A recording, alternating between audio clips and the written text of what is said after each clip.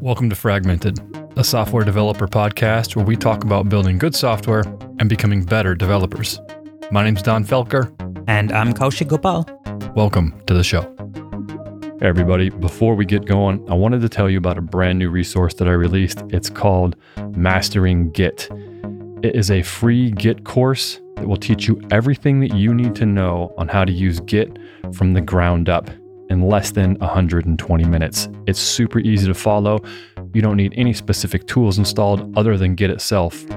I'll teach you everything you need to know from the ground up using the command line and the 20% of commands that are going to give you over 80% of the benefits for you and your day-to-day engineering career.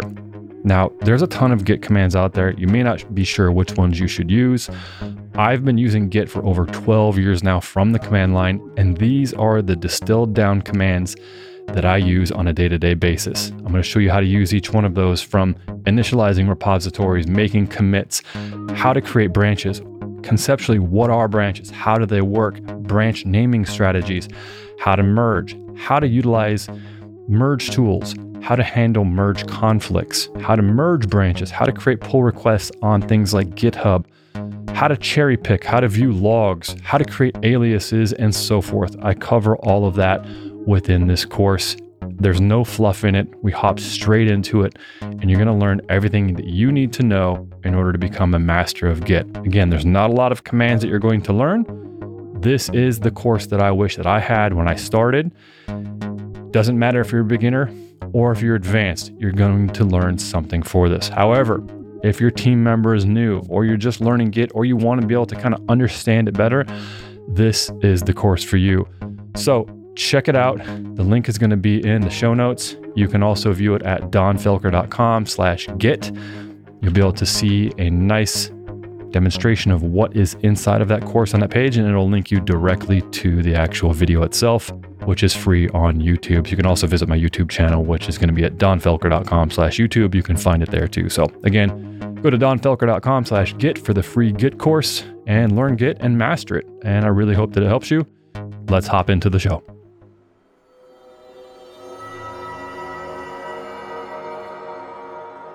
Everybody, welcome to Fragmented. Today, I'm going to be continuing. This is going to be the second podcast where I talk about working effectively with legacy code by Michael Feathers. This is, again, by far probably my favorite programming book that I've ever read, mainly because, and again, to reiterate this, it is really, when people hear the title of it, they think, oh my God, that sounds boring. Legacy code. I don't want to work on legacy code. Here's the thing though, regardless if you want to work on legacy code, if you are working in any software project, you will touch legacy code. Again, so what is legacy code? There's many different definitions of it, but I really like the definition, this general definition, that legacy code is code that doesn't have tests around it. I kind of really like that. Now, I also agree that legacy code is just older code that's just out of date and needs to be updated and maybe follows an old programming paradigm. So I think that applies too. But let's just say, for the sake of this example, just for simple purposes, it's code that you didn't write and it's older code and you have to interact with it and it's been around for years. You're going to encounter this stuff on a day-to-day basis. And understanding how to work with that code while you're writing new feature code, while you're creating new things in your company's code base is key, because you're going to run into situations where you don't know how to change things. And it seems really difficult to get something under test because the way that the old code was written was not written with testability in mind. And this happens with a lot of systems, especially when they're built from consulting companies that are paid to just really get the app done at all costs and cut corners. That happens.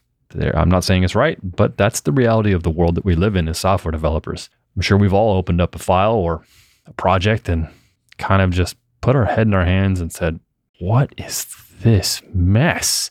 Or what did I get myself into? Why am I doing this? This is absolutely bonkers. I don't want to do this.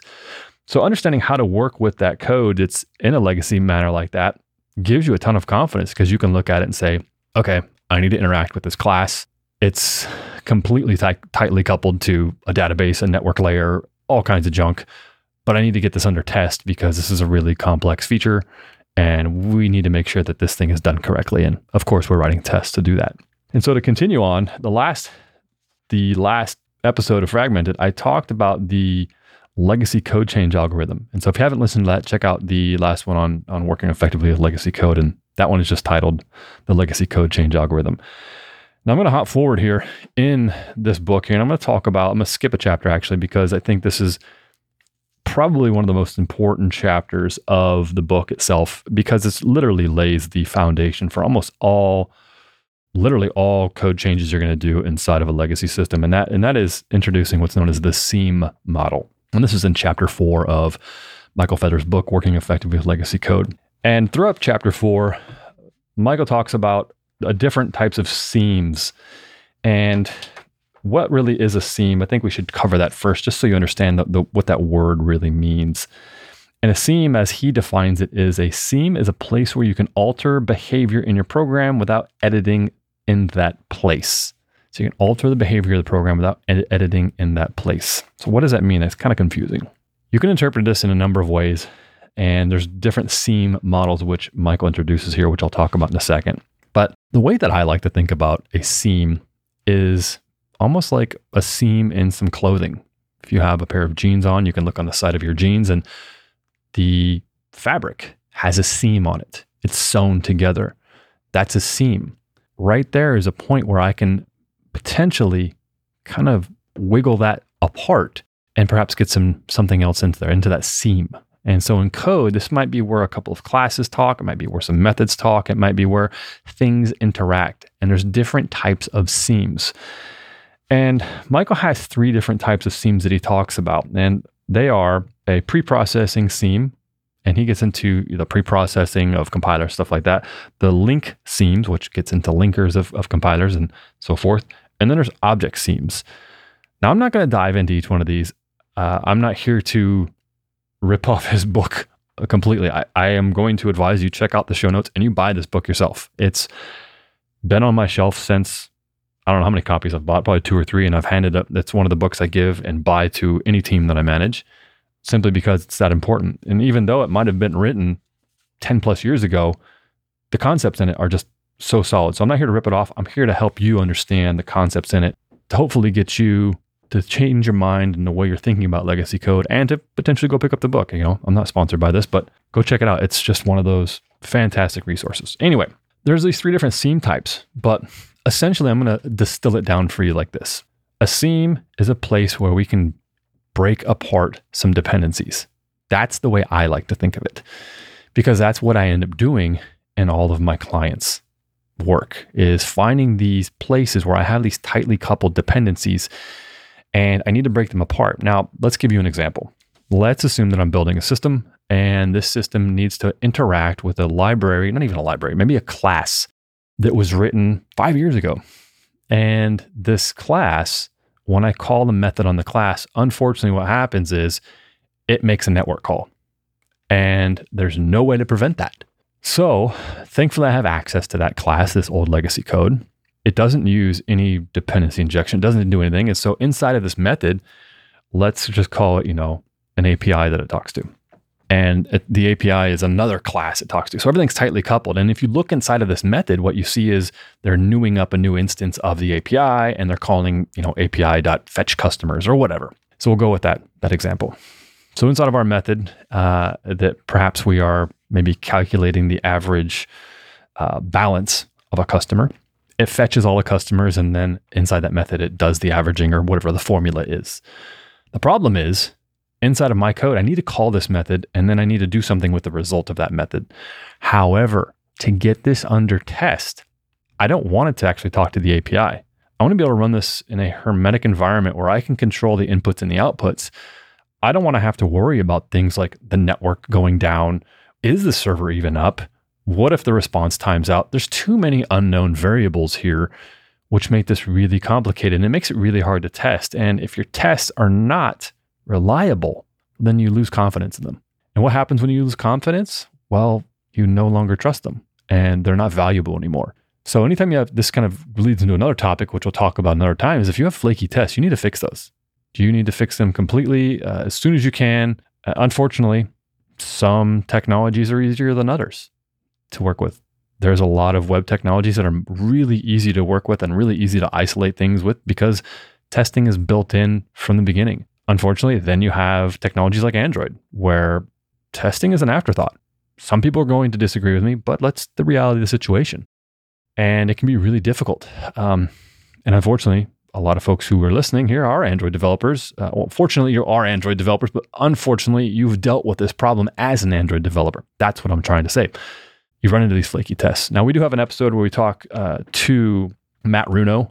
I forget what episode number it is. We'll have to link it in the show notes, where he talks about how he uses on his team Firebase, Test Lab, and Flink, and there's retry mechanisms built in for flaky tests. So there are ways to handle it. But what I'm getting at here is that an unreliable test suite is just not going to give you confidence at all, because if it continues to break, you're like, wow, did it really break? Is it really a problem? Or was it just a network flake? Let's run it again.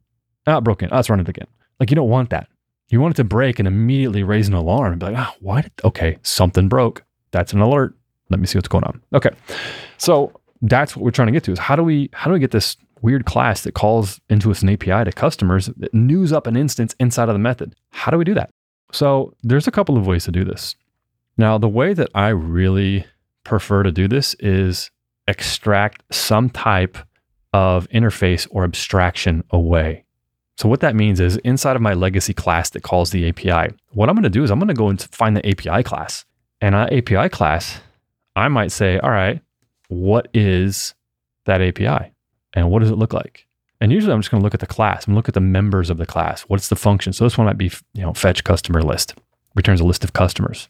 At that point, and if I'm using Java or Kotlin, I can use an abstract class, I can use an interface, and I might just create the exact same method signature, and then I can have that API class implement that abstraction.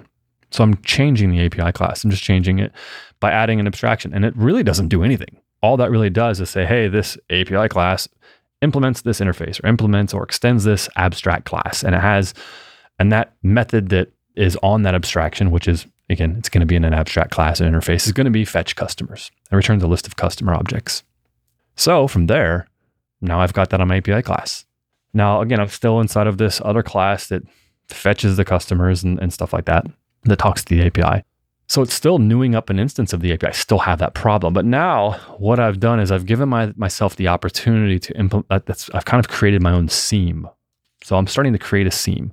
And what I can now do is I can see inside of that method, okay, there's a couple of ways I can handle this. Now, if I'm using a dependency injection tool, maybe I can wire up dependency injector. However, that can really send you down. You can open a can of worms doing that. So usually best to kind of take small bites here and improve as you go along. Don't try to just boil the ocean. Don't try to do everything that's perfect at first. Do small, manageable chunks to get your current implementation, your feature under test. So I got this API that's in this legacy class. That's the problem here because it talks to the network. Okay, I've implemented the interface. Let's just say I'm using an interface on that API class. Nothing's really changed there. It already has the implementation of it. So I've just basically added some extra code that's an abstraction. Now, what I can do is inside of that method, I can do a couple of things. The first thing, I can actually create an overload of that method. Same exact signature, same exact function name inside of that legacy class. And then inside of that method, it will have one argument, and it will have the API abstraction as the argument. And so this is really just really dependency injection. I'm doing some maybe manual dependency injection. And all this allows me to do is through the method, provide some type of abstraction. And so I'm doing method injection. And I'm going to just say, hey, here's my API interface. And then what I can do inside of there is call into the other method that I want by providing this instance. So maybe I could set this as a local variable. So there's a couple of things I might need to do inside of this legacy class. I got the overloaded method that provides the interface of the API. Inside of that legacy class, I might just have a field inside of there that says API And either it's null or not null. If it's not null, I use that one. And then inside of that class, that's the original method call, what I can do inside of there is check to see, hey, do we have an API that's not null in the field? Okay, if not, use that one. Otherwise, new up a new instance that talks to the regular API. So I'm making minimal changes here. I'm kind of implementing a couple of small seams here. And then what I can do now is I've actually implemented a seam inside of my class. I can now, inside of my test, I've built my function. I've built my own class that talks to this legacy class. I can now set that API to be a mock. It can be a fake object. It can be whatever. It doesn't. I'm not going to argue whatever one you'd like to use. Use that. But it's an implementation you control. It doesn't talk to the network. Provides values that you can control in a hermetic environment. Then I might execute my test. Say, okay, call my class that calls into this legacy code as well. Say, hey, calculate average balance. What's going to happen there is now I've provided my fake, my mock object or whatever. My class will then call into this legacy class. What that will do is it'll check to see if that API, local, the field variable inside of the legacy class, if it's not null, use the field. And then it would say field, whatever, API.fetch customers. And that's going to return my fake values. Else, use something else. Use the default version. Or what you could also do, and this is very useful here, is on that field, you can do two things. You can just say API equals new API, and you just set that inside of the field. Now, this depends. It depends on the implementation of the class. Is there anything cached? Is there not anything cached? This is a case-by-case basis. You have to evaluate your code base to do this. So what we're really doing is inside of our, that'd probably be the cleaner way if you don't have caching or anything like that involved, and you don't have to worry about that, is in the field, you just say, hey, API equals new API. And that's just the same style of code you had in the method before. And then inside the method, instead of using the actual newed up instance, you gotta delete that newed up instance line and just say, use the field name, API.fetch customers. Then again, in your test, all you're gonna do is you're gonna use your setter injection method and say, hey, here's the API I want you to use, and you use your fake object. And what that does is it overwrites the, and again, this has to be a mutable variable. So again, some people are going to cringe, like, oh my gosh, what about immutability? I understand. We're working with legacy code, so we need to kind of take baby steps. We can eventually move in that direction. As we continue to change this legacy class, we will get there eventually. But these are baby steps, so we might have to introduce some mutability. That's fine. And that mutability allows us to change the instance variable to a fake, to a mock or whatever. Now, when our legacy code class gets executed, we simply just say API.fetch customers. And in our test, because we provided a fake or a mock, now we can control the result. We've removed that network call. We've removed everything, and we can control the result. We can say, hey, what happens when there's no customers returned? What happens when there's 5,000 customers returned? What happens when all the balances are zero? What happens when it throws an error? You can simulate all those environments inside of a unit test, and it's going to be very fast. You're not going to be talking to the network. This is a huge bonus here by introducing a seam. And this is exactly what I do for almost all my clients when I start working with them. Now, the only thing that's going to be different here is some people might say, well, that's great, but I'm working with a static class. And we've all seen this, and it's a real pain in the butt. And in fact, this is in major frameworks, in frameworks you use daily. There's static classes that go out and modify files or talk to an API or do something, and you can't have that in a test. You can't have that in a hermetic environment that you can control. So what do? You basically are kind of going to do the same thing. So what I do in this situation, this does require a little bit more of some changing. So again, let's use the same example. We got that class that talks to the API. Maybe there's 10 instances of where the API is called in this class, but everything is all static calls. So it's like API.getCustomerList. Like how do you can't provide a new instance of, an API. Now, I get it. There are mock frameworks that allow you to do this. If you want to use that, that's fine. Use that. However, if I'm trying to really, make this some good quality code, I'm probably going to introduce some type of interface again. So what I'll do is I'll look at that API class, which is static calls. And then what I'll do is I'll create an interface that has all of the exact same calls with the exact same parameters. So maybe there's 10 calls on it, get customers, blah, blah, blah. And I will create an interface that has all those same calls. Then what I will do is I'll create an implementation of that interface. And I call this is what I call the static gateway pattern. Now, I don't know where I got that name from. If I heard it from someone else, I'm not even sure.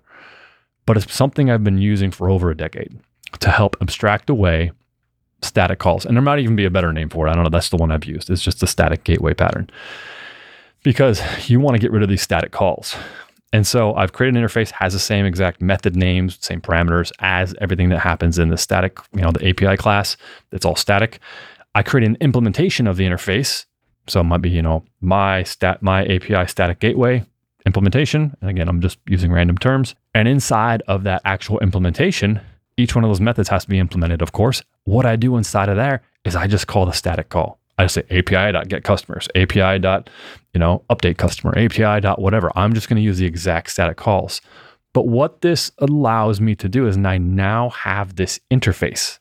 So I'm still going to use the same exact calls I was doing before, but I'm introducing basically taking this API and creating a shim on, I call it a shim or seam on top of it. And I'm wrapping it. This is also known as a wrapper pattern, actually. So I'm wrapping the API, which is a static API. Then inside of my legacy class, instead of actually using the implementation that requires me to have a static calls, I'll create an overloaded constructor. And in this constructor, what I will do is I'll use dependency injection, and it will provide the interface as a constructor parameter. And then what I'll do is I'll set that equal to the local field variable for this static, API. And this is going to be my interface. I'll say, API interface equals whatever is sent in through the constructor. Then I'll have I'll have perhaps another overload, which is just a regular constructor, of course. And inside of there, what that regular constructor does with no parameters, perhaps this class has no parameters for a constructor. I'll have a default constructor. And inside of that constructor, I'll call the overloaded constructor that provides the interface. And in that one, I'll provide a brand new instance of the static gateway implementation. So, use the regular API. So if anyone news up this class like they've been using it for the last 5 years, it'll still work just fine. However, if I want to use this class in something else, I can now provide my own mock implementation through an interface. Again, being able to mock out all the calls that I want. So it will take me a little bit of rework to do this, but I am not going to have to walk down this entire object graph and change everything. I'm basically going to wrap this, I call it static gateway pattern. I'm going to wrap this static call in its own interface and class, and I'm going to isolate it really. It's still going to do its exact same job, but it gives me this seam in the middle that I can start providing mocks or fakes against, etc. And this is going to give me the flexibility for anyone who wants to consume that class. I can just use this implementation, the static implementation as wrapper class, and it will give me the same exact result, but allows me to control the test environment much easier. And then if anybody just news up the instance of that old static class still, it's going to call the default constructor, which will then provide the implementation of the static gateway implementation, which is just the static calls itself anyway. Those are literally the two methods that I use to introduce seams all throughout applications. Anytime I'm working with legacy code, it's either going to be through some type of method injection, or it's going to be through constructor injection and using fields. So it will require a little bit of code change. So it doesn't match exactly what Michael Feathers has here. Again, he talks about the different types of seams being preprocessor seams, link seams, and object seams. But these ones are the ones that I have used over the last decade with great success and have allowed me to move forward. Yes, it does introduce more code. Yes, it is things that you have to maintain, but see this as a stepping stone to better and cleaner code. So this is not the end result. We're just walking down the path to try to get to a place where everything is testable. Eventually, maybe when we have more time, we have the resources, we'll then go ahead and create the API as it should be created when we have the time to do that. Maybe it does use dependency injection and it's much more testable. But right now, this will give us the ability to simulate a very good design, which we can provide testability in a hermetic environment. So that's kind of the seam model at a really high level approach. You're just going to find the areas in which you can break it apart and start providing abstractions. This is the thing I've used the most inside of all of my client engagements. And We're going to continue to work forward through this book and talk about different challenges that you're going to have, such as, hey, my class is too long, or this file is big and I don't know what to change. And we'll talk about each one of these things. But what you'll find is a lot of time, the underlying principle is finding a seam where we can get something in there. So I hope that helps. Again, check out the book, Working Effectively with Legacy Code by Michael Feathers. The link is in the show notes. Provide, link to Amazon. You can check it out. I'll provide a link to the testing from the testing episode where I had with Matt Runo, where we talked about flank and kind of retry mechanisms and stuff like that. That was a good one. And in general, if you have any questions, feel free to reach out. Thanks for listening, and we'll catch you in the next episode. Thanks for listening, everybody. Before you get going, don't forget to check out my free course on Git. This is going to be the course that shows you everything that you need to know in order to get started. It is the 80-20 of Git. You'll learn the 20% of commands that are going to give you well over 80% of the benefit. Heck, I'd even say over 90% of the benefit. In fact, these are the commands that I use every single day, and I rarely step out of these boundaries. To learn more and to watch the course, you can go to donfelker.com/git or just go to donfelker.com/YouTube and check it out there for free. I really hope you enjoy it.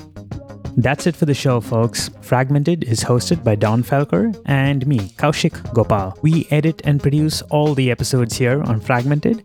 You can find more Fragmented episodes at fragmentedpodcast.com. Thanks for listening, and we will catch you in the next episode.